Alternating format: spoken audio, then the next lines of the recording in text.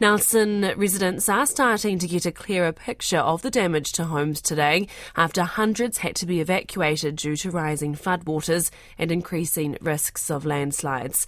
On Devonshire Drive on Tahunanui Hill, the road has been scoured out by floodwater.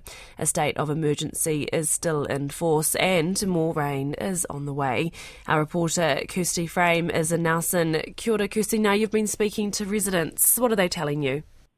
Kia ora, Mana. Yes, I've been stationed at Niall Street for most of the morning, watching and talking to residents that were going in and out of their properties today. A lot of them were allowed back temporarily to get things like their wallet or any kind of medication that they needed. So they were only allowed back for a short period of time, and in that time, obviously, were able to see the damage that had been done to their homes. A lot of them weren't able to see it yesterday.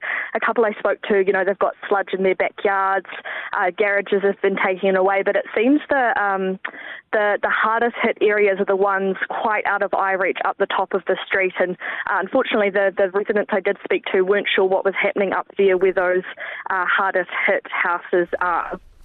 And how is the weather there at the moment, Kirsty, and what is predicted for the rest of the day?